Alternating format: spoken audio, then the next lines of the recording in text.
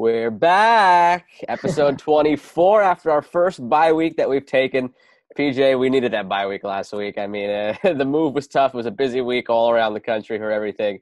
But we are back, episode 24. And we couldn't have picked a better week to come back after a quick little hiatus because it is Masters week, PJ.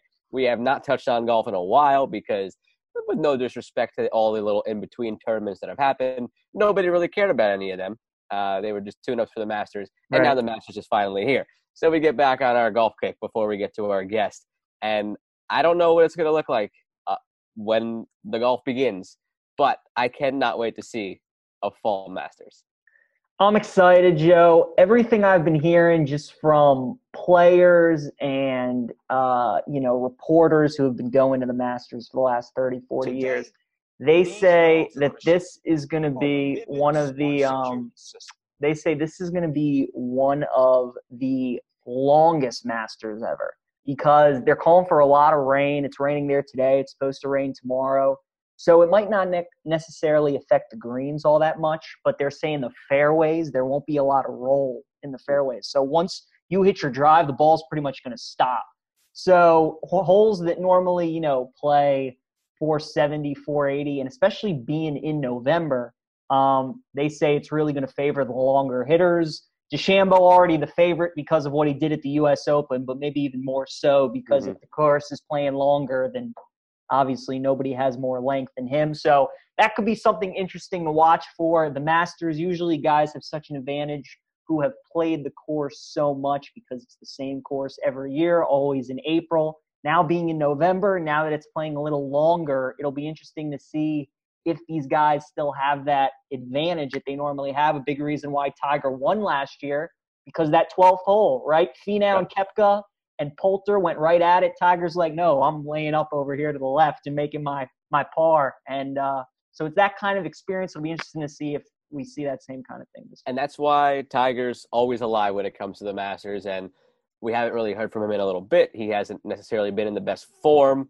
but there isn't a golfer active that knows every little blade of grass at Augusta better than he does. But going back to a conversation we had with Steve Sands a few episodes ago, a lot of those things that when you're at Augusta, Tiger makes mental note of on certain holes, he knows that he can drive directly at the stands on that one, and it's going to carry over the lip that he wants to carry over. He knows that he could aim his tee shot on hole A towards the TV tower that might not be there. So there's going to be a lot of those little things that you're accustomed to as far as any golfer who plays at Augusta, those markers that are around the course, those unofficial markers that aren't there, and there's not going to be that crowd. And the crowd is going to be, I think, a big factor, more so than it's been at past tournaments. There's just something about it. I heard America's Caddy on with Scott Van Pelt the other night, and they said, and Tom Rinaldi as well was touching on this, that at Augusta, more so than any other major or tournament, you're relying on that roar to let you know kind of what's going on elsewhere.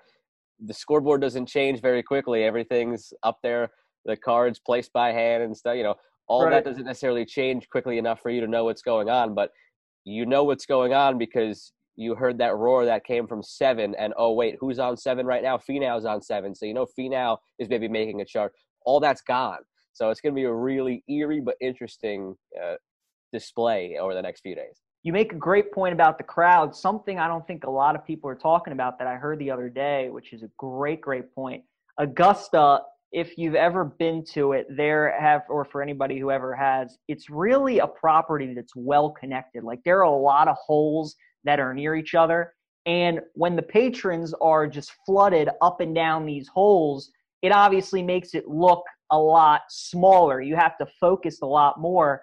They did a great shot today on ESPN. It showed DeChambeau teeing off on the first hole last year and just how much more narrow the fairway looks. And then they showed his practice round yesterday with nobody on the course, and it looks so much more wide open. So, when you have so many fans there, you obviously have to focus because of the roars and because the fairways and the greens look so much shorter than maybe they actually are. Now with no fans, these guys really have to lock in even more because, I mean, you're going to watch the Masters tomorrow in some of these holes, and it's just going to look so weird not having any fans there. I think 16 is the one for me that's just going to be like that par 3, which is usually so electric when they're coming down the stretch behind the tee box at the green. And 18th tee too, that tee shot that's so narrow where people are just flooded around that green. It's going to be weird to see. What I'm really kind of weirded out by is because of the fact that daylight savings time is behind us and it's going to get dark early, and they've had to kind of readjust their tee times and stuff and double it up. There's going to be people starting at 10. So you're going right into Amen's corner, right into it. Yeah. That's not how you want to start your day at the Masters. No, that's a tough start. And, you know, they're calling for rain tomorrow too. And so a lot of people are thinking we're not going to get the first round in because of the daylight savings and if they have to push stuff back. But, yeah, you know, going off the split tees, you have to start at 10, 11, 12. I mean, good luck. You can be 3 over through 3 just like that. So, you know, that's obviously not where you want to start. not where you want to start, because when you start at 1, obviously you have the par 5 at 2 where you feel like you can pick up some momentum. Joe, with all that being said, though, the Masters is so good because the leaderboards every year are so stacked, obviously. The field is shortened compared to other majors, and it's the best of the best. A lot of people like DeChambeau this week. A lot of people like Rahm, Dustin Johnson, the normal suspects. Who do you like this week? All right, so when it comes to the Masters, you never know where a run might come from. You know, you think back to when Spieth had his collapse and Willett came out of nowhere, and Willett hasn't really done much since then. And the Louis Oosthuizens of the world and all these guys, you just have yourself a weekend. You familiarize yourself with the course. Pressure is on. Pressure turned off without fans there. There's still going to be pressure, but it might not be the same.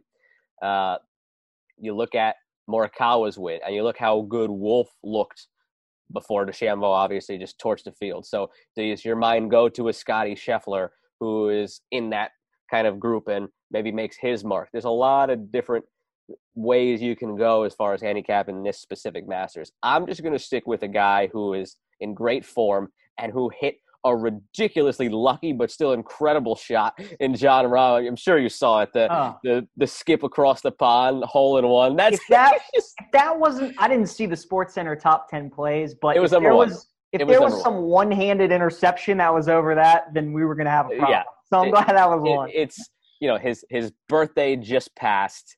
It was on November 10th. He hit that. He's in great form. I mentioned those kind of in-between tournaments that have started to kind of happen since the U.S. Open. Now the Zozo Championship, the CJ Cup. At the CJ Cup, he finished 17th. He was 7 under. At the Zozo, he tied for second. He was 14 under. He lost to Cantlay. So he's in great form. He's got himself a decent track record building up now at Augusta. Best finish 2018, 4th place. So he's had that in his back pocket where he's been getting closer at the Masters. I think it's his time. I like the odds 10-1. I'm going to go with Rahm. Rahm was my pick last year, and, you know, he was in it for much of the chase. That's a good pick. I'm going with Brooks Koepka, and the reason I like him so much is because I feel like this is as under the radar as you're ever going to get for Koepka at a major for the next 5-10 years. Because he's been injured, because he didn't play at the U.S. Open, people just really aren't talking about it. He finished second at the Masters last year. Every major, he's always in contention, and the Masters is the toughest major to win in closing it out because it just takes a certain kind of will, a certain kind of mentality. That's why Tiger's won it 5 times. That's why Phil's won it 3 times. You know, a lot of people maybe like a Patrick Cantlay this week. He had a lead late on Sunday last year. Mm-hmm. He bogeyed 17 and 18. So that just shows you the pressure when you know, like, oh my God, I'm winning the Masters. Webb Simpson was in the thick of things. He bogeyed late. Molinari. We saw, you know, Finau. I mean, there's just certain guys. and Koepka in a major 16-1. I saw that and I had to do a double take. I'm like, He's 5-1 for a top 5 finish, and the guy just pumps out top 5. Right. So because of how much hype DeChambeau is getting right now, because of how well Rahm and DJ are playing right now, I think Vegas just feels like that a lot of people will expect it to be one of those 3 guys. And Koepka, just the value on him is so good. Maybe I'm sure he's still laboring a little bit from his injury, and maybe it affects him, especially if the weather isn't great and the sun isn't shining as much. But he's so strong, and if this course is playing as long as people think it will, it just favors him even that much more. So I like Koepka. That factored into my thinking too. That I'm not entirely sure to trust his knee yet, but at the same token, I trust that if he's 100%, which has said that he is, he'll be ready to go. And the other thing too, just I'm sure DeChambeau is not going to do anything that hurts his chances. But all this talk about will he use the 48-inch driver? If you're still, we're recording this on Wednesday, if you're still a day before the Masters questioning which club you're going to use, I don't like that. I don't really like that. I don't know. It shows you're a little bit indecisive. Are you going to – I don't know. That unknown right there, I don't like that lack of confidence where he's still, am I going to do it? Am I not? Now, maybe that's just what he's putting on to the media, and inside he knows exactly what he's going to do, and he's going to drive the heck out of the ball and just beat everybody again. Possible. But I didn't like that uncertainty out of him. Going into the Masters, you need to be certain of what you're doing. You can't leave anything open like that. And as you said with Koepka too, I was between Rahm and Koepka, so it's good that we split here. So we had 2 different guys. But I was before, besides the fact that I didn't want to trust his knee just quite yet, that crossed my mind too. Everybody's talking about DeChambeau just bombing the ball, and we forget how Brooks just bombs the ball too. And the conditions will be fine for him. Again, it just boiled down to me not trusting his knee. But I like the pick. He got a shot. DeChambeau, I'd be careful of because, look, the dude can bomb at 350 off the tee, but at the Masters, you have to hit your wedges onto the right spots on the green, and you have to putt the ball well. He did that at Winged Foot, and that's why he ran away with it. He can bomb it as far as he wants, but if his short game isn't right, if he's not putting well, if he's not putting it on the right spots, of course he'll eat him alive. And it's going to be interesting to see. He is the betting heavy favorite right now. A lot of people like him, but I'd be careful. You fall in love with the driving and the advantage that gives them, but golf is all about the short game. I mean, this day and age, so many guys can drive the ball. Of course, right? So it all comes down to short game. Are you throwing a Starbucks cup of coffee's worth of money on Tiger just for funsies at 40-1? No, I'm not. No. I'm not. No. If we're truly being honest, I think I like Phil better than Tiger this week. As crazy as that is, I think Phil has a lot more confidence because of how he's playing on the senior tour. He's been dominating that. I saw that, and he holed out for Eagle to take the lead the other day. Phil's been playing great. And look, golf is golf, and I know there's a mentality to it when you're playing dudes in their 50s and 60s and not these young guys. It's a lot. But again, we talk about guys that have these advantages that have played Augusta so many times, and Phil's right there. Phil can bomb it off the tee. Phil, what worries you is that he makes the big numbers so easily. I mean, Phil can triple and quadruple bogey holes, and then he'll be out of it.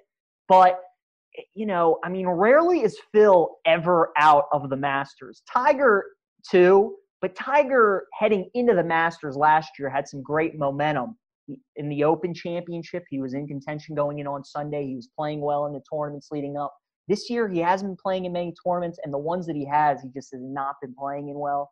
So I know it's the Masters, but for him to just automatically flip that switch, I can't see it. I think if I had to bet, I'd lean more towards Phil than I would Tiger. I did see that as a matchup on FanDuel. Now that I'm back in Jersey and I can have that access again, I saw that as a matchup, and Phil was, I think, plus 160 in that matchup. Yeah, I mean, I think it's worth a shot. Again, I know he's 50, so it's tough.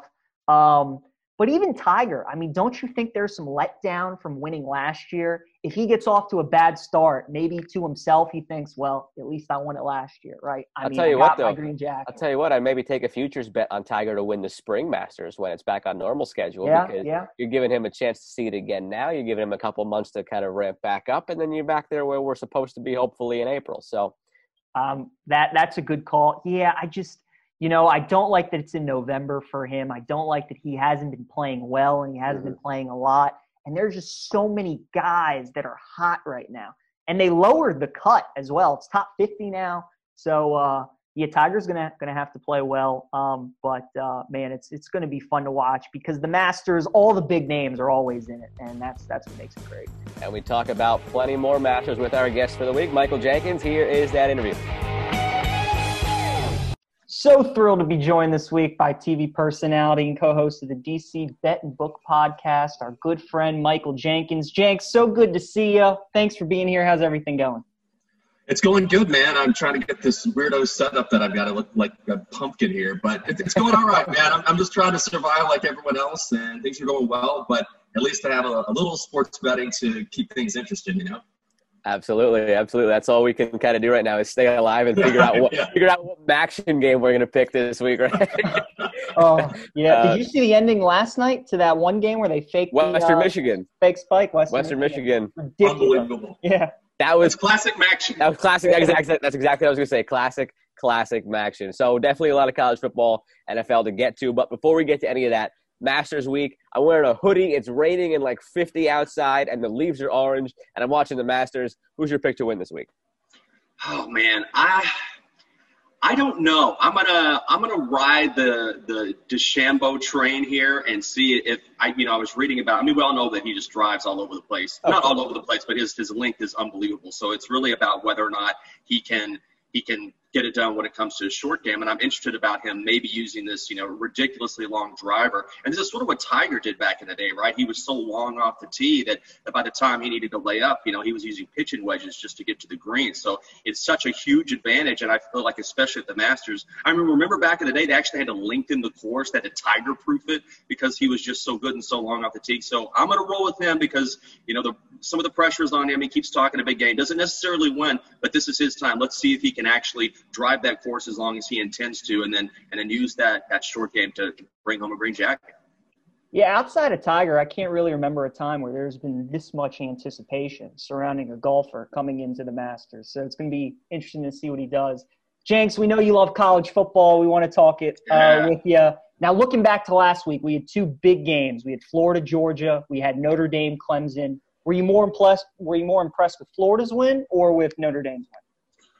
Ooh, that's a good question. I think it would be easy to say Notre Dame, but when you have DJ Uwe, wait, I'll make sure I get this right. DJ Uiagalelei, quarterback, as talented as he is, and he is definitely talented. I just feel like there would be a difference if Trevor Lawrence were in that situation. And don't get me wrong, Notre Dame was unbelievable, but it took double overtime against a backup quarterback to sort of pull that out, even though it was a hell of a win. For me, it was Georgia, or Florida, I should say, because going into that game, that Georgia defense was just, one of the best defenses in the country. That had a top 10 unit, and even Florida falling down 2 touchdowns for them to rally like that and then dominate the rest of the way, to me, was so much more impressive because in the end, it just wasn't close. It was the margin of victory that got me. If they pulled it out, maybe I wouldn't have been as impressed, but the Gators dominating like they did was really impressive to me.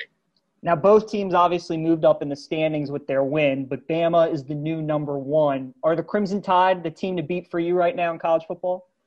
I think so, and so much of that to me goes back to coaching. I mean, maybe Notre Dame gets in there. It looks like they will now. And Brian Kelly is a great head coach, and certainly maybe Clemson finds another way, and Dabo's done it before. But for me, when you look at this Alabama squad, they lost Jalen Waddle, so that's a huge blow. But they have so many athletes on that team, and when you talk about getting to this point in the season when, guys are sort of getting to the point where they're getting better and the rankings are shaking out, I always defer to the better head coach if we're talking head-to-head. So for me, to have a guy like Nick Saban who's been in this position before, being number 1, mid to late in the season and getting ready to be a part of the playoff, that's just kind of part of his DNA now, which is incredible. So I would lean Alabama, just because of that experience. All right, Jenks, time to start getting to some numbers and some picks here. All right, let's do it. Along with Bama, there's 5 other top 10 teams, that are on the road this Bama week. now, yeah. Besides before they got canceled. So besides Bama, there were 5 other top 10 teams on the road this week. Who should be on upset alert? Who should be on upset? I would say Miami.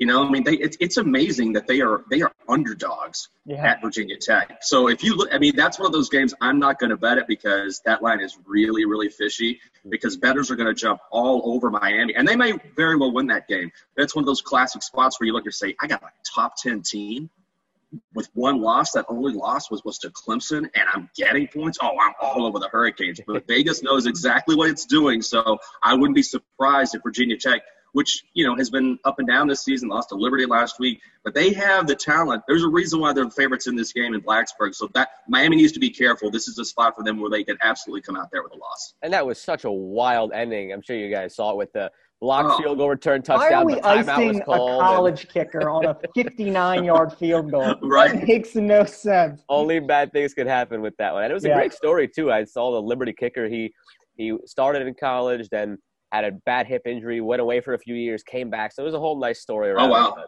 One of those little things that just out of nowhere pops up during the college football season. Now, one of the big things that's popped up, obviously, this year in the college football season is COVID, and Wisconsin hasn't played in a while because of it. Yeah. I think a lot of people thought Wisconsin-Michigan this week would have been a top 10 matchup by the time we got here. But with all the uncertainty around Wisconsin, with Jim Harbaugh having one foot out the door to my Jets, who do you like in this one with Wisconsin now favored -4 after it opened up, Michigan -3? Okay, so let me ask you this. You're a Jets guy? Are you okay? I am. I'm great. We're doing exactly what we're supposed to do for Trevor Lawrence right now. You would be surprised how many guests ask the same thing. Are you a Jets fan? Are you okay? Why would you do that to yourself? I keep asking myself the same question, but look, hey, quick aside, $100 million in cap space, bevy of draft picks, Trevor Lawrence, and a new head coach. Joe Douglas, all of his draft picks have hit so far. Arrow's pointing up, and it can't go any lower than it is, so it's only pointing up. You know, that's a good question. I think I would roll with Michigan here, and I understand how bad the Wolverines have been this season. I totally get that. But losing to Indiana, I mean, Michigan State was one thing. Indiana's a very good football team. People need to start taking the Hoosiers seriously. That wasn't a one-off. Michael Penix is the real deal at quarterbacks. They have athletes on that squad. Now that it's past that key number of 3 and you can get 4, I think I would go with Michigan in this spot. Michigan still has talent. Harbaugh has disappointed in Ann Arbor, but the line has moved too much for me where now I think there's value on the other side. And also Wisconsin, they've been beset by COVID and they're not quite sure who they're going to start at quarterback. They haven't quite let that information out yet because one or both of those guys have been affected by the virus. So when you're not sure who's going to go in and be your guy because of something like that, and you're getting more than 3 points with Michigan, I would side with the Wolverines here. Now, Jenks, I know you love the group of 5 teams. We got 4 left who are undefeated. We talked about Liberty. Coastal Carolina has been an unbelievable story. And then BYU and Cincinnati are a couple of top 10 teams. Of those 4, who do you like the best? And then who do you think has the best shot at maybe getting into the playoff? I think the best shot is probably Cincinnati just because of their schedule, which has been tougher of all of those teams just by virtue of the conference that they're in, and they've been really impressive. And I think if anyone can crash the party, it's them. But BYU is the team that impresses me the most. Zach Wilson gets all of the hype, and he's really talented. He's a legitimate NFL prospect. But the thing that always stands out to me when you look at the Cougars is they have a top 10 defense. Now, their schedule has not been great. I mean, they whipped up on Boise State, but outside of that, they really haven't played anyone. But still, the numbers are the numbers this far, and when you have a talented guy like that who is sort of a dark horse Heisman Trophy candidate, he's not going to win, but he's been that good, and then you couple that with a strong defense, I really like BYU the way they play football. I'm glad you talked about Wilson because in the NFL draft this upcoming year, Lawrence and Fields, they'll be the top 2 quarterbacks taken. But after that, there's a lot of discussion. Do you go Wilson? Do you go Trey Lance, Mac Jones, Kyle Trask? Who would you take as your 3rd quarterback after Lawrence and Fields? Oh, man, that's the tough thing about this is then you have to sort of go into the system, right? Like Kyle Trask is unbelievable how much of that has to do with the system that he's in, but also he's playing against the SEC. Zach Wilson put up amazing numbers, but 3 weeks ago they were beating Texas State. So Jones or Trask, I would probably lean towards just because the level of competition is so much higher, and especially Trask, because I mean he's dominating SEC defenses. So to me, and it's not like Dan Mullen is Steve Spurrier. It's just Trask is that good. So I think I would probably lean towards him. But this is where scouts get paid, right? Like you have to acknowledge, okay, these guys are all good in different conferences. How do they fare individually? What's their mental makeup? That's a really good question. I would lean Trask, but that's a tough one. And the other thing too here, Trask. You look at who his coach is, you look at the list of other guys at quarterback who have come from Mullen, and you start to maybe say, all right, maybe we lean this guy because of that as well. Mm-hmm. So that's obviously something with Daniel Jones and the Giants because of his previous coaching ties. That's something that weighs on the minds of scouts as well. So I think you might see – I agree. I think you might see Trask start to kind of inch above the others for that reason more so than anything else. And – now, as we wait to see all these guys make it to the pros next year, the rookie class in the NFL right now is kind of balling out between Burrow, Herbert, now Tua. Of those three guys, who would be your pick if you were starting a franchise? I'd go with Burrow. I understand that Justin Herbert has been, unbelievable, and I think he surprised everyone because we knew he had a big arm, but we didn't know if, he would be very inconsistent at times at Oregon, even though we knew he had the NFL, measurables. But Joe Burrow, to me, like from the outset, is just like he's a natural leader. Guys respond to him, and it's only a matter of time before I think Cincy gets more weapons around him. And he's just absolutely unbelievable. And he's been everything everyone expected. I mean, just imagine the run that he's had at LSU, and then you're the number one pick, and all that pressure. And despite all that, he's met or exceeded expectations. And I just remember, some quarterbacks have an it factor where guys just rally around them. Like Jared Goff is a guy who, he'll put up some numbers from time to time, but I don't feel like the Rams played for Jared Goff. He just doesn't inspire anyone. Whereas look at Joe Burrow. I remember the first touchdown he scored, and I mean his O-line, everyone was right there because he was the guy. And you could tell, man, these guys are already all in on Joe Burrow. And that's one of those things that you can't really quantify, but long-term means a lot because obviously you want your quarterback to be a leader. So I love Joe Burrow. So maybe better question than Burrow aside, your choice between Tua and Herbert may be the better question. I just don't think we have enough body of evidence on Tua. Tua might be the better guy, but we just haven't – he's slowly integrating himself into the offense. And so I would say Herbert right now just because he looks all world. This guy looks like he's ready to go and he's going to have a great career. I would go Herbert right now, but with Tua, we just don't know yet. We just haven't seen enough from him, especially because they don't need him to do much right now. They can ease him into the system because that Dolphins defense has been so good. They play each other this week, so yep, you can see it right. Yeah, we'll find out. The Dolphins play the Chargers this week, so we'll see. And the Dolphins are sneaking into that playoff picture in the AFC. We'll get more into the AFC playoff picture in a moment, but for now, the NFC playoff picture, we just saw the Saints do on Saturday night against the Bucs. Yeah. Are the Saints the team to beat? I know the NFC, we've seen the Saints look like the team, and the Packers look like the team, and then the Bucs kill the Packers, and the Bucs look like the team, and it's like the whole, right. You're on the pin board, like taping the yarn to each one and trying to like figure out the investigation. The conspiracy theory of it all. Who's who in the NFC? Right. Are the Saints now the team on top firmly to beat? Yeah, I think they are, and they haven't been healthy. Finally they're starting to get Michael Thomas back into the offense, and I know there's been a lot of talk about Drew Brees and whether or not he's washed. But the Saints are still motivated. They've been so close the past 2 or 3 years, and they just have not been able to get over the hump. One was a bad call, or whatever it is. They have just struggled to get finally to that Super Bowl. I still think they have that in them. And that defense, as we saw, is a lot better than people anticipated.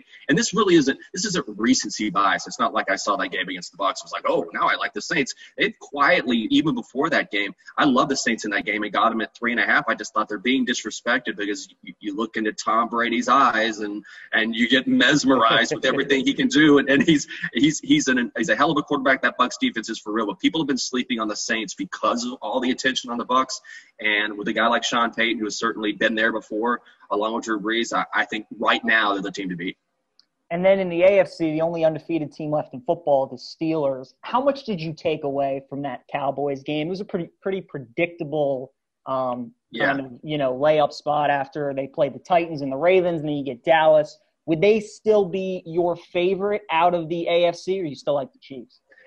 I would go with the Chiefs, but I'll tell you something. The Steelers' defense is going to be the difference there. Kansas City, The only thing that makes me lean the Chiefs is that Kansas City is probably the only team that just still outscore you. Like their defense is not good right now, but they weren't exceptional last season either. And as good as that Steelers D is, and maybe they can slow down Mahomes a bit, Patrick Mahomes is, he's that rare quarterback where as we saw last year in the playoffs. I mean, how many times did he do it? Even if he's down 14, even if he's down 21, he's such an otherworldly talent that the NFL has never seen. That he's probably the only quarterback that can keep his game or keep his team in the game just by virtue of the fact that he finds a way to win ball games because of Andy Reid, his relationship with the head coach, and the talent around him. So I would lean Chiefs just because until I see someone who can keep up with them, I would go Kansas City. And they're finally getting that running game going a little bit to go along with that heavy pass attack, which is going to be a bad combination for opposing teams. Jenks, before we get into our best bets of the week, we wanted to ask you maybe your favorite college play and NFL play for this week. What games are you looking at? My favorite – well, first of all, I'll say I hate the slate in college football. Oh, me too. This is one of those weeks where I'm like the last couple of weeks I've had a couple of my favorite plays and they've hit, and this week I'm like, dude, you're going down this week. This is I think if you can get it at 3, I like Iowa on Friday night laying 3 against Minnesota. Both of them are coming off their first wins of the season, and they both want to run the ball. But the one thing that I saw that really stood out to me is that Iowa has the best rushing defense in the Big Ten. Minnesota has the worst. So for two teams that want to rush the football, and Minnesota does have the Baltimore kid, Ibrahim, who's the top rusher in the country. However, when you're talking about two teams that want to rush, I'm going to roll with the defense that has done a better job of stopping that on that side of the ball. So I'm going to go with the Hawkeyes. If you can get it at 3, when it starts inching past that 3 number and you get that 3.5, that hook always scares me. So I'm going to lay the 3 with the Hawkeyes this week. A lot of things in Vegas have been built on the hook, like the Circa big board now. So that's why you always try to stay away from the hook. That's what gets you, absolutely. The hook's the crook, baby. Don't let it happen. All right, so this is where we usually do our segment called the Swift 7, where it's just 7 rapid-fire questions. We've adjusted it pending the guest, and for you, we wanted to make it our best bet. So PJ and I every week have been competing. Neither of us are doing phenomenally here. So far, he's 21-24. I'm 20-25. So we're in the hole a little bit here. We're going to go pick for pick. I'll give mine. He'll give his. You give a little reaction. And then at the end, I want you to tell us which of us you'd be more comfortable saying is going to have the better week of the two of us this week. And maybe your answer is we're both going to have terrible weeks. So that's a perfectly acceptable answer too. But I'll start it off. I like the Titans tonight. Pick them against the Colts. This is one of those where I haven't looked at the numbers. The Titans are in a spot where I think they are going to remind people who they are. And, so, they drubbed the Bills. They're a team that has been perceived to be a contender. They made the AFC title game last year. I think the Colts they've looked so weak in so many games. And Phillip Rivers, I can't trust Phillip Rivers at all this year. At home, Thursday night, I like the Titans in this one. I'm with you there. PJ, you're going to give your pick here? I want to make sure both of you guys go back and forth here. Well, actually, I had the Colts for later on as one of my best bets. So I'll just say that one now. I like Indy tonight. I think the line is telling you a lot. The fact that it's a pick 'em, I think, tells you that Vegas thinks that the Colts are the better team. They have the second best run defense in the NFL, so that messes well with Henry. And you look at the Titans at home this season against divisional opponents. They beat Jacksonville by 3, and they beat Houston in overtime. So they haven't been dominating teams at home like they should be, 2 of the worst teams in football in their division. The Colts, after a home loss, a big game like this, I think they play well tonight, and I think they get the win. All right, very good. I would lean Titans here. Just I'm a big believer in Derrick Henry and as good. But you're right. There's a reason why it's a big one. The Colts are a top 5 defense across the board. Doesn't matter the category that you look at. But I would roll with Derrick Henry wearing them down slowly and just getting the win. I feel like in that annual Titans-Jaguars Thursday night game that everybody hated, Derrick Henry and the Titans would always dominate, and that's kind of on my mind too. Like it's just they love that Thursday night. You get that Thursday night 99-yard Derrick Henry touchdown almost all the time too. So I like the Titans tonight. On to the next. Now I like situations sometimes, and now. Maybe this is like what you said before. You look in those Tom Brady eyes and you get mesmerized. But the Bucs are coming off of barely beating the Giants, losing to the Saints. Everybody kind of is falling in love with the Panthers covering and being close in games. The number's only 5.5. I think the Bucs win this game by a touchdown, so I go with the Bucs minus 5.5. I'm with you on that. I agree with that. I think that Tom Brady, it's funny. Go back to week 1 when he went out against the Saints. They get through a pick 6 in that game, or at least had some bad interceptions. He was not good against the Saints. What happened? He got motivated the next week and came out and proved, all right, I had a bad game.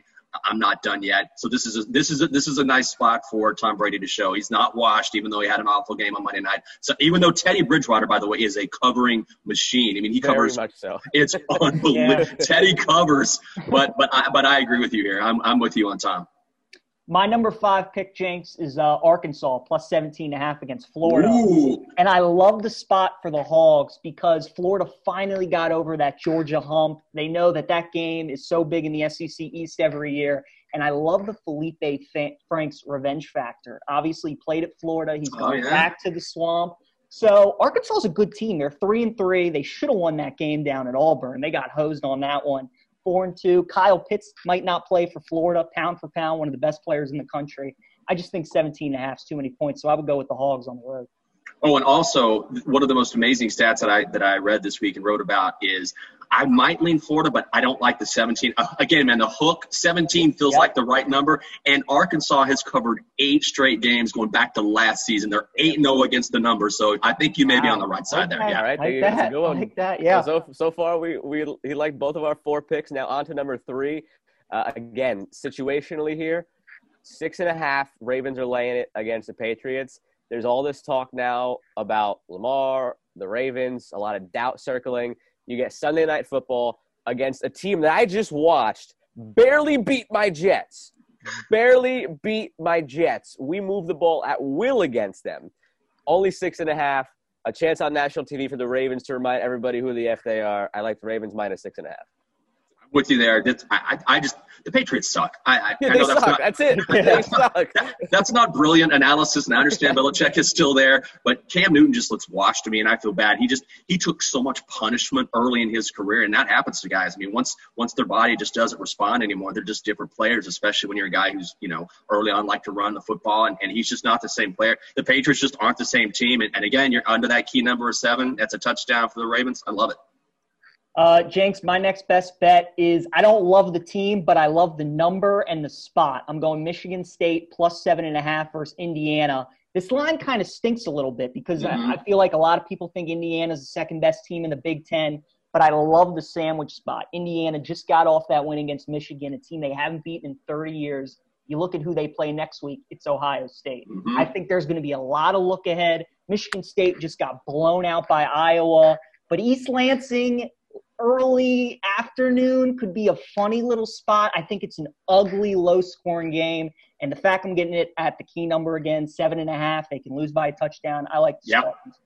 I'm not just trying to agree with both of you, but I think you're right. It's like, he likes every single bet. But I have not looked at this game much, but this is what I know about Michigan State is that, I always like to look at spots where, people have that recency bias. They saw something recent and they're like, whoa, man, this, look at Michigan State. They got crushed by Iowa last week. They're going to get destroyed. Well, Michigan State is also the same team that lost to Rutgers, and they came back and beat Michigan outright. So I think that line is too inflated because of that. Michigan State is better than they showed against the Hawkeyes. And, again, sandwich spot for Indiana. The hook is going to be your friend here. So I'm on the Spartans as well. I like that play. If there's one of my 5 that I don't love this week, but I don't know, maybe I was suckered into it, it's this one. Seahawks-Rams over 55.5. The Seahawks can't defend the 3 of us. And the Rams, on the other hand, have also shown some weakness. I mean, look at what the Dolphins did to them. Granted, the Dolphins had some fluky defensive touchdowns in that game, but the Rams aren't great. The Seahawks defense is on a pace to be historically bad, to give up more passing yards, I think by like 600 than the current record is, which was a Packers team from a few years ago. So they are just absolutely god-awful. I like over 55.5 in this one. Whenever I look at totals, whenever I'm thinking about a total in a game, I try to go to that game, give myself my own score prediction, and then if the total, when I look at it, like blind resume, when I then look at it, if it's more than 7 away from what my score prediction was, I like that total. And when I looked at this one, I said this is like 34-30 Seahawks, which is 64. That gives me 8-point buffer. So that's why I went with that one.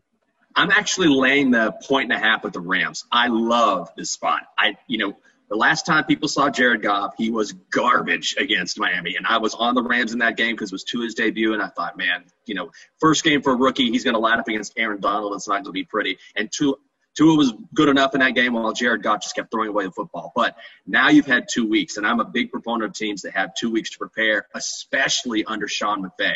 So coming off a loss, Sean McVay is 8-1 in his last 9 against the spread. So he really thrives in spots like this. And you mentioned it, man, that the Seahawks defense gives up more yardage than any defense in the NFL. I'm laying the points with the Rams. That's one of my favorite bets this week. I like the Rams. That's a good play. My next best bet, one we've already talked about, Virginia Tech -2.5, because how are they favored? Right. It's one of those lines. People are going to see the number 9 ranked team in the country as an underdog, and they're going to jump all over it, especially when Virginia Tech was laying a huge number last week against a ranked team and lost the game outright. So I think people are going to look at that, and they're going to be like, this team isn't that good. But trust Vegas on this one. Miami just struggled on the road against NC State. They were lucky to win that game. High-scoring game, shootout. But I think the Hokies cover, and that 2.5 number, if they win by a field goal, you're a winner. So I like the Hokies. I agree. People are going to say Miami getting points, dude. Virginia Tech, they just lost to Liberty. You can just hear it, and maybe we'll be wrong. I mean, sometimes the public side is the right side, as we all know. Sports betting is not easy, but yeah, I love that pick. I'm on the Hokies too. That line did not make sense from the jump. Nope. All right, 5th of my 5, and this is just I have totally hitched. I think this is going to decide it, man. This is going to be the decider for me. Okay. All right, I've totally hitched my wagon to this team, partly because my friend is a GA for them. Partly because they're just rolling and it's incredible and fun to watch. Coastal Carolina laying the 10 at Troy. And I am totally on that train. And here's the thing. From the question we talked about earlier, of the group of 5 teams, who has a chance to sneak in? All of them are going to have to win with style points. Have to do it with style points to leave that impression and have a chance. So I see 10. I'm looking at maybe at worst a push, but I'm looking at a Coastal Carolina 34-13 game here against a Troy team that I don't think is that great.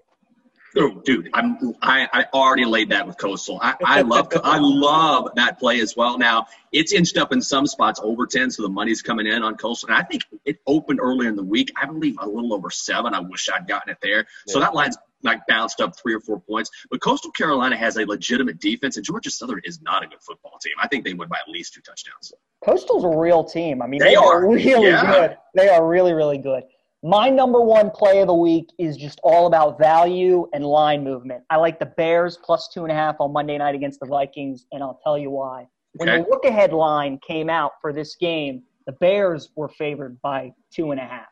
All that happened between last week and this week were the Bears as 7-point underdogs, lost as 6-point underdogs, lost by 7 to Tennessee. And then Minnesota, who was favored by 4.5 against Detroit, won by a couple touchdowns. But I think because of how Dalvin Cook's running the football, because I think the Bears are kind of turning into the team we thought they would be, now everybody's sort of on the Vikings. But the fact that line moved 5 whole points, I love the value with the Bears at home. And we know Minnesota, you stop Dalvin Cook, you got a real good shot at winning games against them. And Kirk Cousins, it's Monday Night Football. Here we go again. And the Bears defense, they pressure him, and I think he's just going to cause turnovers. The Bears offense is not going to be pretty, but I think in an ugly, low-scoring game, especially getting 2.5, I like Chicago. I like the reasoning.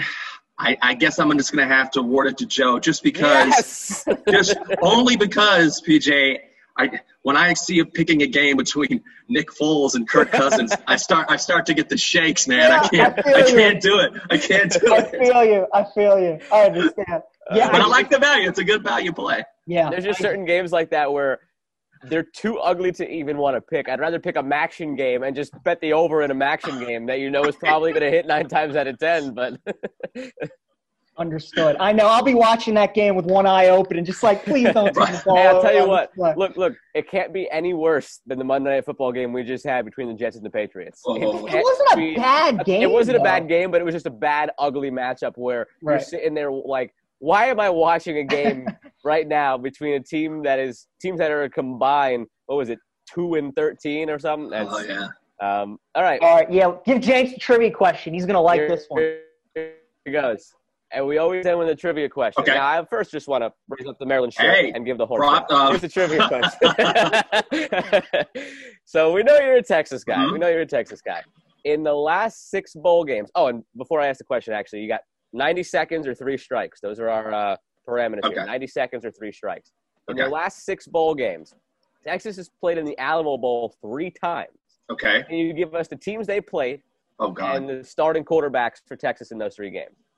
TJ came at you hard with this one. He finds the questions. I'm terrible at trivia. So the last 3, all right, so last year would be Sam Ehlinger. Yep. And Utah. There you go. Well, Sam has played in the last 3 Alamo Bowls, right? Alamo Bowls, yeah. Oh, God. Let's go. Didn't they play – no, that's not Oregon State. They didn't play Oregon State. My memory goes back about 6 months, and then everything else is fog. Let's go. Was Tyrone Swoops playing back then? Just tell me. Give me a strike. Who is it? You actually had Oregon State was one of them. The team. Was it Oregon? One of them. Oregon State was one? Yep, they were in 2012, and their brothers in the Civil War. Oregon was the other one. Oh, Oregon. Oh, God. Case was the quarterback against Oregon. Do you remember the year before Case against Oregon State, who was quarterback? Before Case, was it – no, I came after. Right before Case, who do we have? God, it was such a terrible – just tell me who it is. David Ash. Oh, David Ash. David just couldn't stay healthy. He was talented, but David would play 3 games and get a concussion and be out. Yeah, that's right. Oh, man. Those are good trivia questions. David Ash. Yeah, I forgot that Case McCoy was quarterback. I remember you had the McCoy brothers and the Shipley brothers. It was Jackson and Jordan and Case and Cole. Yeah, exactly. Yep. That was the big joke for a while. Hey, did you know these guys are roommates? You heard that a million times, right. On the telecast forever. And Case, the only thing Case was not a great quarterback, but he did get the final one against Texas A&M, so that's his one claim to fame. There you go. And now the storyline that gets beaten into the ground is I feel like every time I watch a Texas game now, I see the picture of Sam when he was 3 years old in the Texas jersey with the horns. I think I've seen that in every single every single one. Totally. When there's some time, it's run that Ehlinger video. That's it. Jenks, well, you got a great weekend. We got Masters, college football, NFL. Let me ask you before we let you go, if you could have your complete pick, 2 sports that if you could line them up back to back, any event, what would it be? March Madness and the Rose Bowl, or? I'm going to be a weird guy. It would probably be college football and hockey for me. Yeah, and it's weird because, college football has always been my greatest passion. But then I got here to D.C. and I started covering hockey and just, fell in love with it. And I couldn't – sometimes I step back because when I first got here, I had to pretend like I liked hockey because I didn't know anything about it. When I was in Texas, we did not have hockey. When I graduated from high school, that's the year. I'm dating myself, but that's when the North Stars came from Minnesota to Dallas and became the Stars. So I didn't know anything about it. So I came here. I'm having to learn things about the sport, and I just acted like I was a fan. But then in the process of doing that, then I became a massive fan. Pulled in. I got pulled in, and so, even during the playoffs, I would go into, find a socially distant place somewhere around here. I'm like, I got to watch the Stanley Cup playoffs. And I get mad. I'm like, you got 20 TVs. You can't give me one? And that makes I'm like, you're the guy. You're the guy asking about hockey. That's you. Yeah, I love hockey. I absolutely do. People that don't like it, I'm like, go watch a Canucks-Flames Stanley Cup playoff game and try not to enjoy it. Yep. Just try. Totally. The iconic Jenks drinking on the air, Capitals. Yeah, right. Got totally sucked in. That's when I was officially sucked in completely. That was it. Awesome. Well, Jenks, we really appreciate you joining us. Enjoy your weekend. Thanks for all your insight, and hopefully we all win some money this week. Absolutely. Thanks for having me, guys. It's been a real pleasure. Thank you. Yep. Thank you. Once again, that was Michael Jenkins of the DC Sportsbook and Bet podcast. Joe, we got Travis and Jenks on the pod. It was great having Jenks on because he loves college football. He really knows the sport. I was a little bummed that, we had this on the calendar. We've been waiting for this week. Masters, all the college football. And now, half the college football slate was canceled. But you know what? It's still great to have had him on and all that we were able to get to with him. That dream doubleheader of Masters Saturday, Bama LSU, that's gone. Maryland, Ohio State. Joe, that was the most excited I've been looking forward to a Maryland game in a long time. Me too. They were probably going to get killed, but the way they played against Penn State, you just wanted to see that offense against a real defense like that. It was the perfect spot for the Terps. Penn State, 0-2. You just had a feeling they just were like, our season's over. We have nothing to play for. Give the Terps credit, though, because they whooped their ass from start to finish. Tylua and Raheem Jarrett is going Raheem looks incredible. I mean, I had high hopes for him, a 5-star flip from what is slowly becoming wide receiver U at LSU. Yeah. To flip from them to Maryland, that's unheard of. But he did it, and he's living up to it as a true freshman. And I just can't wait to keep watching him. I mean, I want more. I know. Raheem. Like, I want more. I was looking forward to this week, but like I said, I know. So that game's canceled. We got Auburn, Mississippi State, Texas A&M, Tennessee. The SEC is just COVID. SEC is decimated. There was supposed to be a 7-game slate this week. That is down to 3. Georgia, Mizzou, as we said, canceled. Texas A&M, Tennessee, canceled. Auburn, Mississippi State, canceled. Bama, LSU, canceled. As of now, Arkansas, Florida, South Carolina, Ole Miss, and then Vanderbilt, Kentucky. Right. 3 games for now that have survived for now. Sure. And as you heard in the interview, Arkansas is one of my best bets this week. So might have to be changing that if that game gets canceled as well. Yep. There were 2 big results, though, this past weekend in college football, Joe. Obviously, Notre Dame beating Clemson and Florida beating Georgia.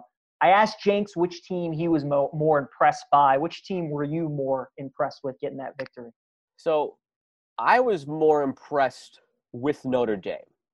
Now, yes, Clemson didn't have Trevor Lawrence, but DJ Uiagalelei is also a star in the making. And he is part of the reason, besides the fact that I think it's a given that Trevor Lawrence is coming out and there's no reason for him to go back to school. I don't know if he can go back to school where he turns around and he sees DJ Uiagalelei playing the way he's playing. I don't know if you can go back. And I don't know if Dabo Swinney wants him to come back because DJ might want to transfer if that's the case and not sit under Lawrence for another year. So if he was eligible to come out, he would be the 3rd quarterback in the draft this year behind Fields and Lawrence. I truly believe that. I believe that. I believe that. I would believe that. So all that was made about, they don't have Lawrence, this or that. It doesn't move the needle for me. There wasn't much of a drop off. I'm not saying that they are better. I'm not saying that they're even the same, but the drop-off isn't ginormous. Right. There's something to be said still about the command that Trevor Lawrence has out there, the leadership that he brings out there, and there's still just – you watch him, and it's like when we were watching Andrew Luck at Stanford. There's just a whole nother level to his game. But raw ability, Uiagalelei is there. So there wasn't a massive drop-off. So that's why hats off to Notre Dame, and especially with the way the game played out, they could have easily laid down and died after Book fumbled into the end zone touchback. They could have easily laid down and died when Clemson took the late lead. They could have easily laid down and died when Clemson scored on the first play, ended up being the second play of the first overtime because we had that 7-minute review and then SNL got pushed back and it became 2021 in the process for how long it took. There were 7 reviews, whatever. So they scored right away in the first overtime. All that. And Notre Dame still came through. And what have we been saying for so long about Notre Dame? They beat up on their independent schedule. They get the win that looks good against USC or Michigan in that process. But they just can't beat the big team, and they can't do it when it counts. And now they're in the ACC. We've been waiting for them to join a conference, even if it's only for 1 year. They play Clemson. They're home against Clemson, and they beat Clemson. That's what impressed me the most. Georgia, I'm not sold on. We've seen it with – we've been waiting for JT to take over at quarterback. He hasn't. Maybe he's not fully healthy still, and they're not letting us on there. Stetson's okay. He's really – this team isn't what we thought it was going to be because he's holding it back. Yeah. So, and Florida, I think all season long, Florida hasn't really been quite getting the respect it deserves. They should have gotten more respect going into that game. And like LeBron said after the Lakers won the title, maybe they'll get their damn respect now. They deserve it. So I was impressed by it, but it wasn't nearly as impressive as knocking off Clemson. I mean, Georgia and Clemson aren't even in the same category this year. So definitely more impressed by Notre Dame. I'm with you. Notre Dame, you're just like, this is a spot that Clemson always excels in, regardless of who's playing quarterback. And this is a position where Notre Dame always falls in. And once Book fumbled, you're like, that's it. That's the dagger right there. As well as Notre Dame played up to that point, that was it. Clemson took the lead like they should have, and give Notre Dame credit. They converted a 4th down. They got a huge touchdown, sent it to OT, won it in OT. 90-yard drive, and they had that flag that was picked up inexplicably because Dabo yelled at a ref on that pass interference. So all the things that were there that were going against Notre Dame, and they still came through. So that really impressed me. Now, I don't think they're going to necessarily parlay that into a national title or something. I don't even think they're going to parlay that into an ACC title, because when we get the return matchup here and it's Clemson against Notre Dame, which I'm sure will happen again at some point, I'm taking Clemson, and I'm very confident in that. Yeah. But it was very impressive as it happened. But nothing has been more impressive than the team that, for those of you watching on YouTube, see over PJ's left shoulder. Bama is just cooking. I mean, cooking. Mac Jones. I'll tell you what. I'm starting to kind of. Did I not tell you my how words good he on was? Mac Jones? Yeah. Joe, look, I know that they have probably the best offensive line in football. I know Najee Harris is good. I know Waddle and Devontae Smith is good. But you still need a quarterback to make the throws. I mean, Georgia's got talent, but they got no quarterback to get anybody the ball. Mac's decision-making, Joe, I'm telling you this right now. If I'm the Indianapolis Colts, I am doing whatever I can to trade Mac Jones, because that's the quarterback that they clearly kind of want. They want I mean, you're not going to get another Andrew Luck, but you need somebody who will protect the football, who will be a good complement to your running game, who's good on play action, who can make all the throws to the sideline, over the middle of the field. I mean, Rivers kills that. I'm sorry, we're talking about them drafting Mac Jones or trading for Sam Darnold now? No. Drafting Mac Jones. Because you were saying that, and I'm like, that's the same argument. Mac is just – I look at Mac Jones, and I'm like, he is the perfect quarterback for the Colts. I love him. I honestly think the gap between him and Tua, as I've told you, is closer than him and Hurts or McCarron or whoever you think the third best quarterback Saban's had at Bama is. Mac is sensational. And really good. The defense still worries me. I look at Ohio State and I'm like, too many points given up for a Bama team. I'm like, how are they going to stop Ohio State when Lawrence comes back? I'm like, I don't know. How are they going to stop? I don't think they're going to. If you're looking at Bama over the last few years, right? Think of all the big games that Bama's had over the last few years. Shootout with Georgia, shootout with LSU, shootout with Clemson twice. Auburn. Blown out by Clemson, shootout with Auburn. All their big games have been shootouts. And that's new college football, yeah. That's new college football. It's the new Bama way. They're no longer going to beat you out in a 9-3 or 9-6 slugfest like we saw every year against LSU. Right. It's now going to be 48-42, 48-31. That's what it is now. And with the talent they have on offense, and with Jones slinging it the way he's slinging it, why not? I mean, why not? That's why people have been texting me. They're like, "Are you worried about Florida?" And I'm like, "Absolutely," because their offense is as good as ours. Whoever has the ball last in that game gets a W. No question. Mm-hmm. And if it's overtime, where you go possession for possession, that's one of the games where you probably get into the 2-point shootout that they have now. So.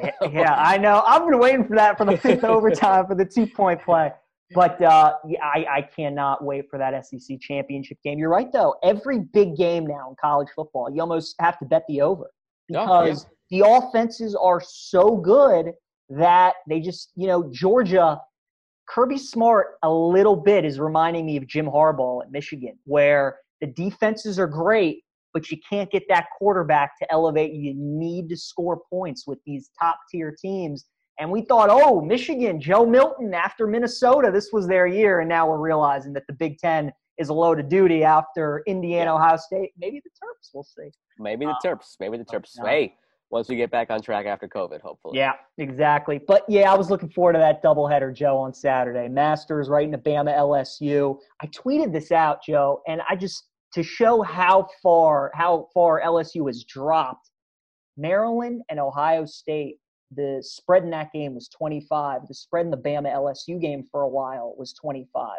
Vegas was basically telling you the gap between Ohio State and Maryland was the same as Bama and LSU. I mean, that's incredible. Think about that. So it's been a tough year for LSU. They're trying to postpone the game. We'll see if they will. But yeah, moving to NFL now, Joe. We got a lot to talk about in the National We got a Football lot. League. We've missed a couple of weeks, so we figured the best way to catch up on all things NFL. We're in the double-digit weeks now. It's crazy to think that we are in week 10, Crazy. double digits. So the best way to do this, playoff picture, contender, pretender. Let's go around the horn. Let's start with the AFC. Now, top of the way, 8-0 Pittsburgh Steelers.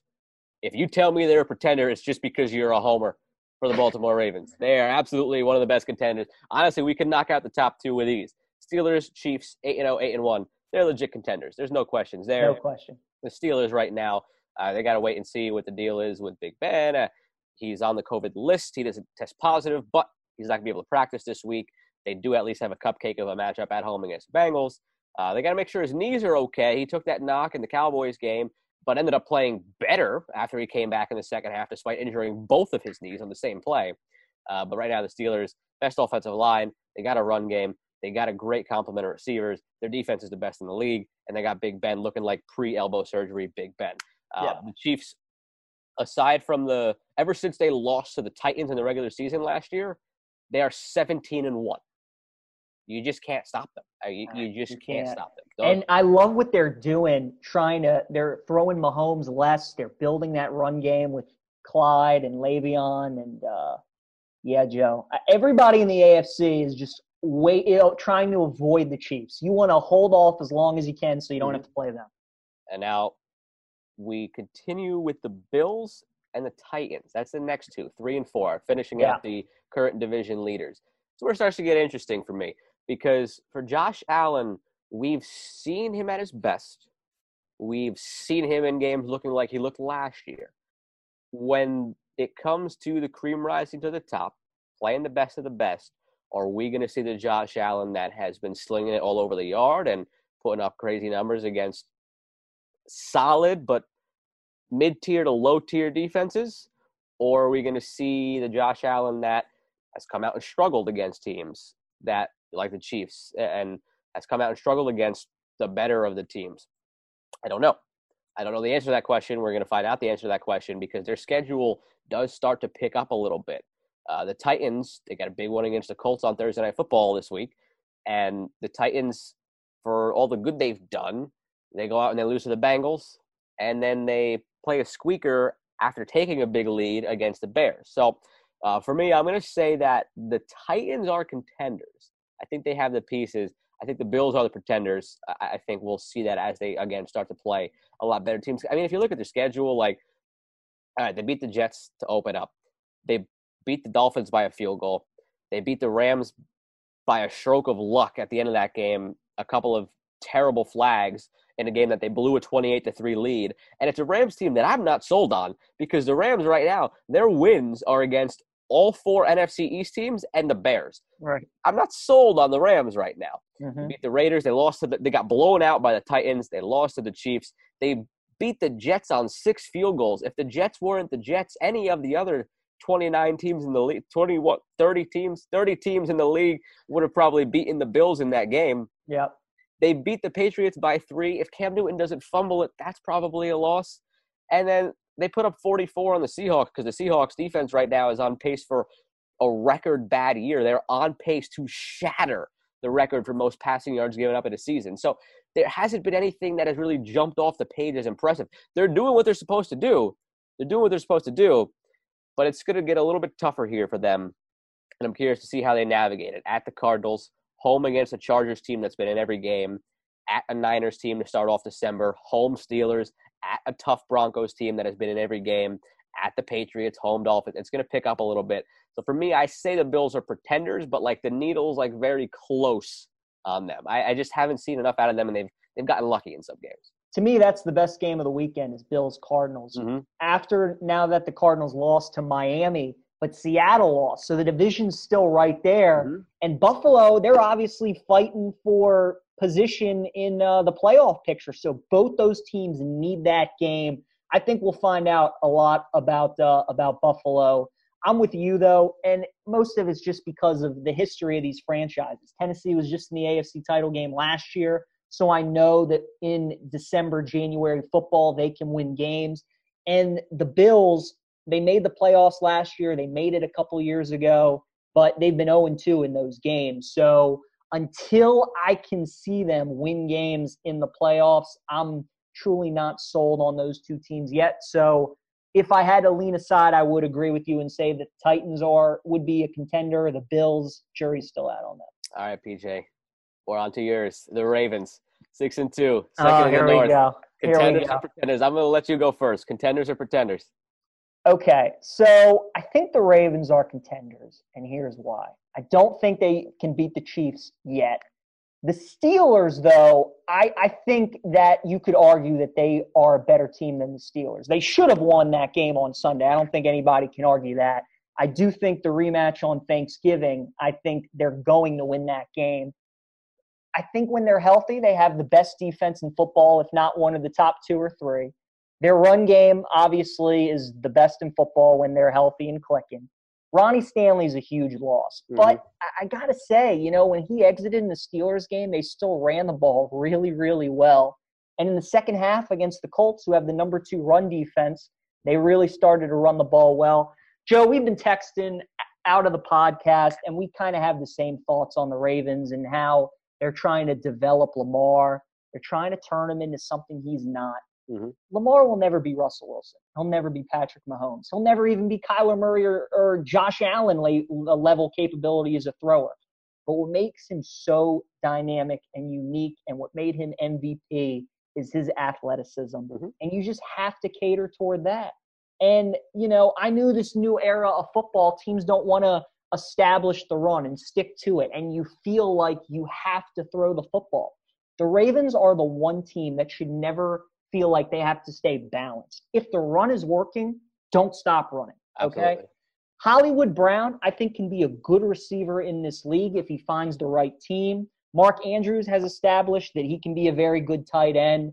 I think the Hayden Hurst trade really, really hurt them. Having those in hindsight, that did put a little bit of a damper on their offense because that 2 tight end set was incredible for them. Well, 3 tight end set because they had Boyle. Yeah, they had Boyle on the field too. Calais Campbell's a great player. The value, you can't argue with the trade and what you got, but with Yannick as well. Yeah, but looking back, having those 3 tight ends was so huge for them. I say 2 tight end because I look at it as a two receivers and then Boyle's more in there to block. Right. And now Boyle's still more of a blocking tight end, but they're asking him to be more of a receiving tight end. And he can't really do it. So now it's kind of a 1.5 tight end set as opposed to last year where you had 3 tight ends all doing what they're good at, Hurst and Andrews pass catching and Boyle blocking. So you went from a 3 tight end set to now kind of a 1.5 tight end set, and it's hurt them more than I think they thought it would. Right. I still think they're a contender, though, because I agree. I think they can. I think they're better than Pittsburgh. I think they're even. I won't go that far. I think they're contenders. They're contenders, absolutely. I agree with what you said. We were texting about this aside from the podcast, where it's just a matter of they're trying to make Lamar become, like you said, just in the other mold of those guys, right, and go along with the flow of the NFL, almost how, like we were talking about before, that Bama has kind of looked around the college football landscape, and they're playing to be an offensive team now as opposed to a defensive juggernaut. So they're looking around them instead of just putting the blinders on and doing what they're good at. Right. And it's costed them in the big games. And it was costing them in the first half against the Colts. They snapped out of it in the second half, but they were on their way to possibly being in another close one and losing that one as well. So if they are of the mindset of last year, they're legit contenders. If they start trying to push Lamar to be something he's not, they will fall into being pretenders because they just can't do it. We know what he is. He is elite, unanimous MVP if he's doing what he's supposed to do and is good at.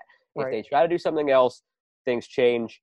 I don't think they're as complete of a team as the Steelers, though. And yes, they should have won that game based on the ball control and stuff.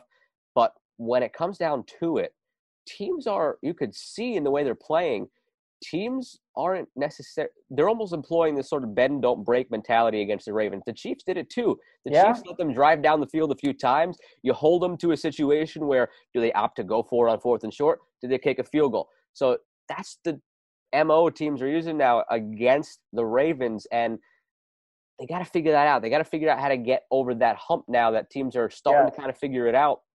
You know, we point to the numbers. Sure, the numbers are still kind of there. They're not what they were last year, but they're kind of there. But the difference is the efficiency and scoring. It's not there because, again, teams are just treating them differently. And Lamar, again, in the biggest games against the biggest teams, like the argument we had a few weeks ago, he kind of reverts to a different version of himself. 3 fumbles, 2 lost, and 2 picks against the Steelers. You can't have that. You can't have that as you get into the games against the better teams. They're going to have plenty of opportunities, like we said, to continue to show themselves against the good teams. Now, I think they should stomp the Patriots this week. They just almost lost to the Jets. The Patriots are horrendous. Yeah, this is not the Patriots of the past. But the next 2 weeks after that, we will get a good barometer. Home against the Titans, at the Steelers, back-to-back weeks. So I actually think they're going to lose to the Titans, but I think they're going to beat the Steelers. I could see that look ahead. I agree with that logic. It's tough for either of these teams to sweep a season set. So I agree that they'll probably go ahead and squeak one out against the Steelers. That's a game when the time comes that I'm staying away from all picks regarding that game because you just never know in that. Right. And again, as we've talked outside the podcast, I've told you, I think at times their offensive coordinator and defensive coordinator for the Ravens have been their biggest crutches. Greg Roman's play calling at time, I have not agreed with it all. And defensively, Joe, I think Wink Martindale needs to call more games like he did against Indianapolis this week. Because he didn't have Marlon Humphrey, he was a little more cautious. And he gave his corners a little more cushion with his safeties back there instead of bringing those all-out blitzes that he loves to bring. And I just, against Kansas City and Pittsburgh, you need to do more of that. Because he has Peters and Humphrey, he feels like that he blitzes because those guys can shut down the receivers. And but you have a great pass rush, so just rush 4 and let your secondary play back. And now quick before we just run through the rest of the AFC's kind of muddled group before we get over to the NFC, one thing to keep in the back of your mind, I think the Ravens are going to have a big problem in the first round of the playoffs. You look at their schedule beyond these next couple of games when they'll play after the Patriots, they'll play the Titans and the Steelers. They go home Dallas, at Cleveland, home Jacksonville, home Giants, at Bengals. They don't have another test on their schedule. And the one thing that we've seen from the Ravens is they'll go through these games against the lesser teams where they can coast by them because they're just in a different tier. They coasted by Washington. They coasted by the Bengals. They clammed up a little bit against the Eagles, look ahead to the Steelers game. So they had those where they're not really kind of, iron sharpens iron, that whole thing. They're not really going up against great competition to kind of hone their craft, sharpen things, and get set for that, playing the best of the best. They have cupcake to end the season. And with the 7-team playoff format, they're going to probably find themselves on the road against the Bills or the Titans in the first round of the playoffs. And if there's a slip up somewhere from the Chiefs, they could even be playing the Chiefs in that first game. So unless they claw back and somehow get beyond the Steelers now with a 2-game separation between them, they're going to have a very tough matchup against teams that have shown the blueprint. The Titans beat them last year. The Bills gave them a fit last year. They can't beat the Chiefs. They're going to play one of those teams in the first round after 5 cupcakes where they haven't really been tested. So something to keep in the back of your mind that it could be setting up for another first-round exit. Now, that crop, let's run through it. Raiders, 5-3. Dolphins, 5-3. Browns, 5-3. Colts, 5-3. PJ, I'm just going to go out and say it. I think all these teams are pretenders. I think when it comes down to it, none of these teams would give a scare to any of the teams they'd match up with in the playoffs. The only one, the best chance out of all of them is the Colts. Okay. I think the Colts are the team where I think they will rise to the top of that pile and probably come in at about the 6 or 7 seed. I don't know that they'll overtake the Titans, and I think the Titans will put their stamp on the division with a win over the Colts on Thursday night. But the Colts, they could put it together because they have a good defense, because they have a good O-line, because they got a good veteran in Rivers who isn't playing well at all. But when it comes down to it, maybe he kind of remembers who he is and puts it together. They've got 3 running backs who are looking good. So they have the pieces to give a team a scare in that first round. If it's the Colts as a 6 seed against a inexperienced 3-seeded Bills team, If it's a 6-seeded Colts team against a 3-seeded Titans team in a division matchup like that, they could give a scare. But none of those 4 teams, Vegas, Miami, Cleveland, Indy, are legit threats to make any sort of deep playoff run. Maybe they take a game in the first round. That's about it. I was going to ask you who you liked of the 5 and 3 teams. For me, I think it's Miami, honestly. Colts have the best roster, but I think Rivers just kills at They should start Rivers Brissett. I don't think they should start Brissett because we saw Brissett, and I don't think it's a better alternative. I think all they got to really do is just hope that Rivers starts to make better decisions and they can rely heavier on the run game. Taylor hasn't become what we thought he was going to become as quickly as we thought he was going to become that guy. Mm-hmm. So if he could start to put it together and look like the guy who dominated at Wisconsin, there could be some noise to be made out of Indianapolis. But all these teams, I don't really. Yeah. No, I'm with. They're all pretenders. I just do like Miami though because of Brian Flores. I think he's the most underrated coach in football. He's best fantastic. Best coach in the AFC East? Question mark. In the AFC. Right now. I mean, Belichick's still the best. He has nothing to work with. Yeah. Now, if you're going to ask who's better between McDermott and Flores, that's a good debate. I would give it to Flores though. I would agree.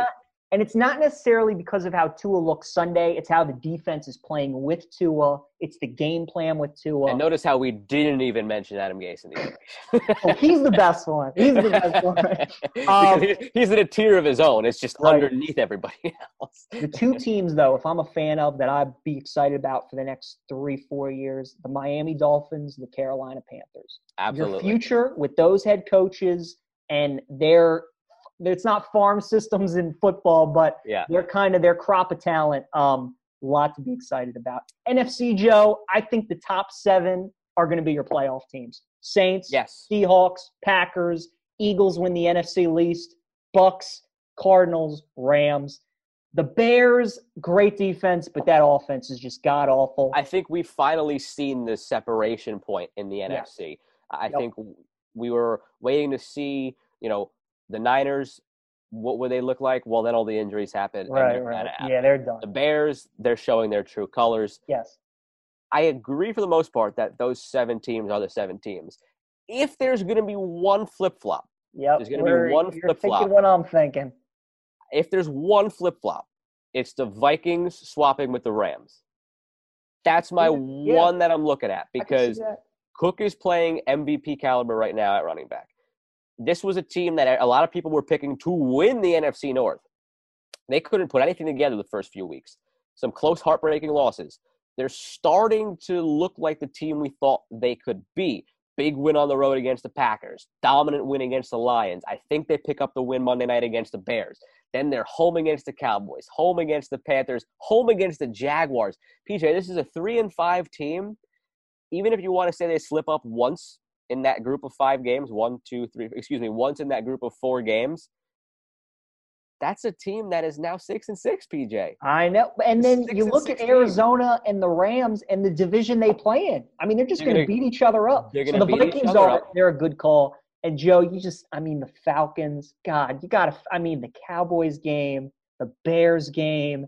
If you just have, 2 of those games and they're you're right there. And this is when they always get hot. Is this time of the season? This is why Quinn saved his job the last couple of years. Right. So I would not be surprised if the Falcons finish 8-8. They'll come close. They should have been 10-6. I think the Vikings are the one team that can flip-flop. And I picked the Rams as opposed to the Cardinals to be the team that falls out because I think the Cardinals are the better team. I think, again, the Rams, the jury is still very much out on them. They squeaked by the Cowboys. They beat the Eagles. They should have beaten the Bills. I'll give them that. With the flags late in that game that were questionable, they probably should have beaten the Bills. Yeah. But then they beat the Giants by 8. They killed Washington, of course. They lost to a Niners team that was kind of decimated. They beat a Bears team, and then they lost to the Dolphins. So it's a team that, again, has only beaten the NFC least plus the Bears. That's not impressive. Right. That's not impressive. No, I'm with you. Do you this think week they probably lose to the Seahawks this week? Then they go at the Bucks on Monday night. So it's a team that is currently 5-3 and could very easily be 5-5. Now, like I said, I went through it. A few weeks from now, we could be looking at a 6-6 Vikings team the way their schedule sets up. We could be looking at a 5-5 Rams team. Now, their next 2 games to get them on equal footing with the Vikings through 12 games. Their next 2 games after that are at the Cardinals, home of the Patriots. That looks to me like another split for the Rams. So we're looking at possibly both of those teams after December 10th being 6-6 and being tied. And I could very much see that happening. It could. After what you saw Sunday night, we asked this question to James. Are the Saints the team to beat for you? I think so. I'm not saying anything with certainty in the NFC because everybody has at some point looked like that team, right? You said it when the Packers were looking great until they ran into the Bucs. And then after the Bucs did that to the Packers, we were like, oh, maybe it's the Bucs. And then the Seahawks have just continued to roll, and then they stumble against the Cardinals and then lose again on the road against the Bills. And in that same week, the Saints shellac the Bucs, and it's just a big circle of who actually is the best team. It's going to make for a really fun postseason. Yeah, Mike Thomas, I mean, that offense just immediately looked different with him. My reservation with the Saints, though, is while, yes, it looks very different with Michael Thomas and Drew Brees can still do damage in the short to intermediate game, he can't throw deep. He physically can't throw deep. And will that hurt them against the better teams? Yeah. I'm going to say that the Saints, Seahawks, Packers, Bucs are all legit contenders. Anyone else is a pretender for me. I agree. And I think those 7 teams, the only flip-flop is maybe the Vikings and the Rams. But it's going to make for an incredible couple weeks of the NFC playoffs. Arizona has the offense to knock somebody out. I don't think they can contend for a Super Bowl. But, man, Seattle's offense is just so damn good. And they're getting Carson back. See, they miss because they need that bruiser inside. DK Metcalf is the closest thing we've seen to Megatron. He doesn't look human on a football field. Absolutely. He's so large. And the Packers, can they stop? You start looking at matchups. All right, the Bucs got Rojo and Fournette. The Seahawks have Carson. The Saints have Kamara. We've seen the Packers can't stop anybody's running back. Right. So you start getting into the matchup stand, and everybody's strength plays into an opponent's weakness and vice versa. The NFC playoffs are going to be phenomenal. It's going to be a great sprint to the finish. That's why we wanted to tackle the AFC first, because the AFC is more structured than the NFC. No doubt. But it's going to be really interesting. Yeah, I mean, both playoff. It's kind of right now the NFL is Kansas City, Pittsburgh is really good, and then you got like the Ravens, Saints, Seahawks, Packers, Bucs. I mean, that's really what it is. Maybe Titans, Bills in that mix, but and the MVP race too heating up because Rodgers is right there, Mahomes is right there. Wilson, after the last game and a half, has kind of taken a couple of steps back to the pack. Yeah. Mahomes is elevating a bit. I think Kamara should be up there because Kamara should be when they were struggling. If the Vikings get dragged into the playoffs by Cook, he all of a sudden is in it. And there was a great moment in the Lions game against the Vikings the other day where they cut to a camera shot of Adrian Peterson reacting to a Dalvin Cook run. And there was just something so meta about that. Awesome. You have Adrian Peterson now on the Lions watching Dalvin Cook for the Vikings do exactly what Adrian Peterson did a few years ago in Adrian Peterson's MVP season when he just dragged the dead carcass that was the team around him to the playoffs some way, somehow. And that's what Cook is now doing, and Peterson was there on the sideline to watch it and just kind of gave it a nod of approval. That was a really cool moment. That's awesome. That is really, really funny. All right, Joe, we did best bets with Jenks, so we'll get right into trivia. We got a tie ball game. Or, excuse me, you're winning. I'm up. Don't shortchange me here, PJ. 10.5 to 9.5. You're right. You got it. You're on top. You've been hot the past couple weeks. I think I've been going easy on you. So this week made it a little bit tougher for you. Okay. I mean, there was no way I wasn't giving you a Masters question. Absolutely. So, Joe, your question, just need 2 answers from you this week. But it's a tough one. So we'll see how well you know your golfers. There are 2 players inside the top 30 of the official world golf ranking that are not playing at the Masters. Not playing. That are not playing. Oh, I got no shot at this, but let's give it a roll. Whenever you are ready. All right. So, I got no shot at this. So I wanna just preface it by start saying that. naming some golfers, top Yeah, I'm 30. thinking, so here's the thing. Without any, there hasn't really been a big build-up, so I haven't paid attention to the rankings. So the top 30 isn't even something that's been on my mind. Now, I will say one of these guys you have picked to win when we were previewing golf. okay, He was Okay. hot early in the year when Gotcha. the restart. gotcha. So, man, this is going to be rough. The second guy, I'm pretty sure you've heard of. I mean, you should have heard. All right. Rankings wise, So you got 45 seconds left. but Yeah, you only need it two. is. Oh, see here, it might be. I don't know if this will count or where he is in the rankings. Is Sergio one of them because of the He positive is COVID not. test? He is no, not. he's not. Okay. But that is good. No. All right, so it's not that. Nope. That was the first thing I thought 3 of. seconds. Yeah.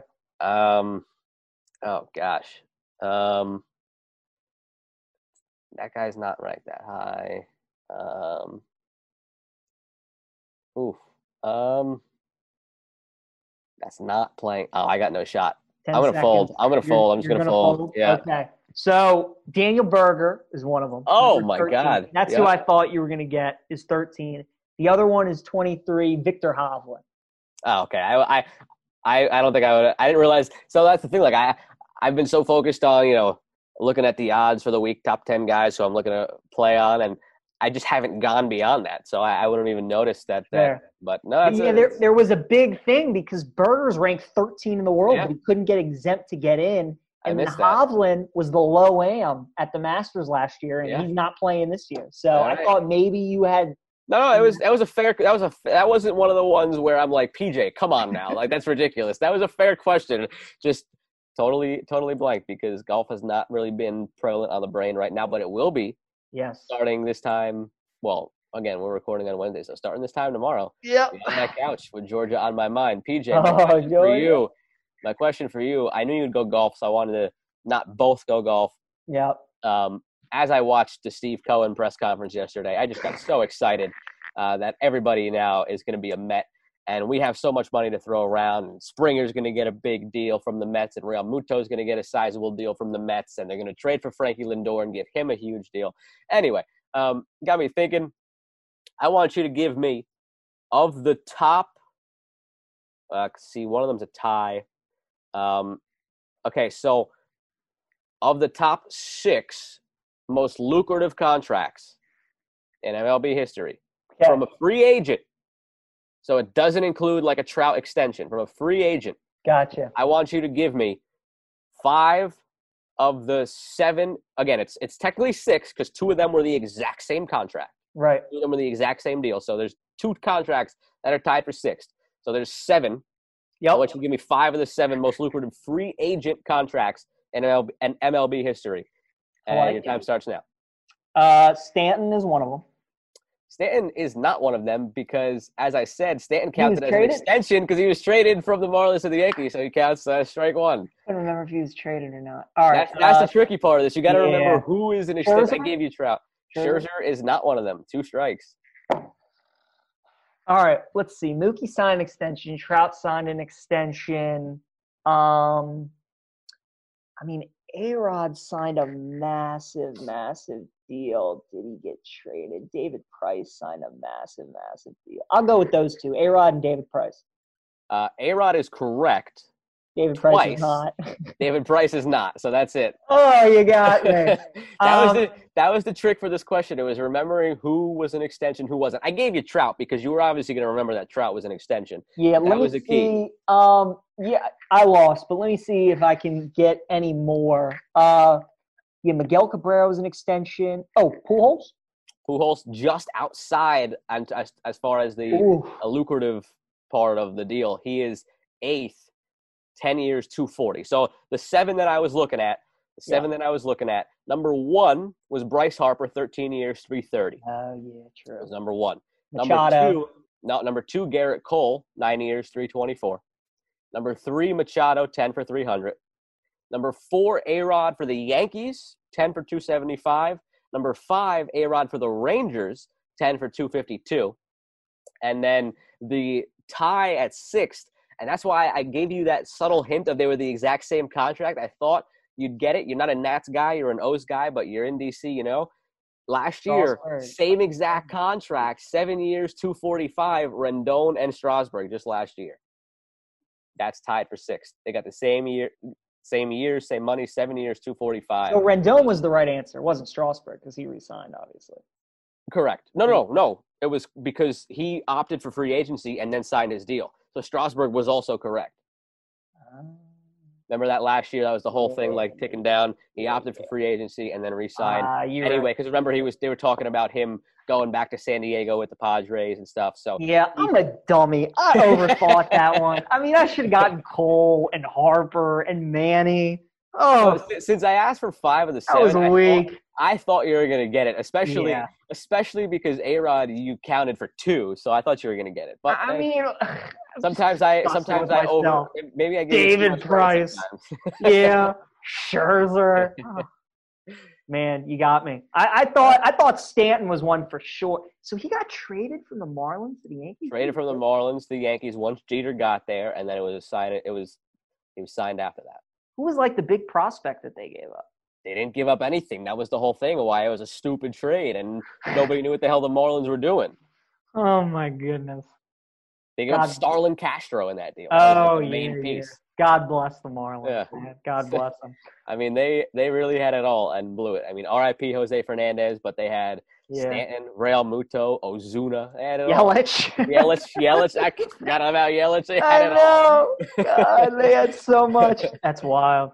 Joe, great, and I mean great weekend of sports. Something we didn't talk about that I can't wait to watch is College Game Day at the Masters. Oh, yes. They're going to be set up at the par 3. I kind of wish they were set up behind the 18th hole or behind the 9th hole, so when guys are making the turn, maybe they'd wave at somebody or something. I'm interested to see what Corso does with the headgear. Like, does he put on the headgear of, like, a golfer? Does he put on a green jacket and then put on the headgear? What does he put on a green jacket? Put on a green jacket and then put on the headgear. Yeah, I didn't think of that either. Or, I guess, what's the big game? Michigan, Wisconsin, because that's where Herbie and Fowler will be. I guess so, yeah. That'll the be. The schedule's been so decimated, I don't even know anymore. Yeah, this week, so. They should have put on Testudo, baby. That should have been the guy this week. That's bummed that got canceled. I was looking for that.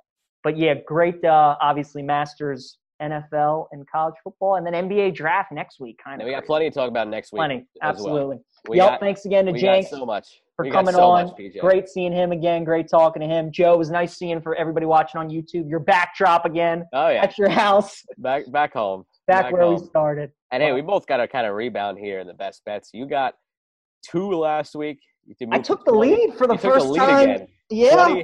21 and 24, and I'm 20 and 25. I had a brutal week this past week. I can't believe that Jets-Patriots game went over. I can't believe that went over. I can't believe that went over. I mean, I felt really good about the Bucks, and then that whole thing happened. I thought they were going to kind of assert themselves after losing to the Saints the first time. Wildly missed this week. Wildly missed everything. Yeah, I mean, hey, that's why the buildings in Vegas keep growing. Oh, yeah. They make a lot of money off people. Oh, yeah. So hopefully our bets do well this week. And, we'll see y'all next week for episode 20. Quarter of the way to 100. That's right.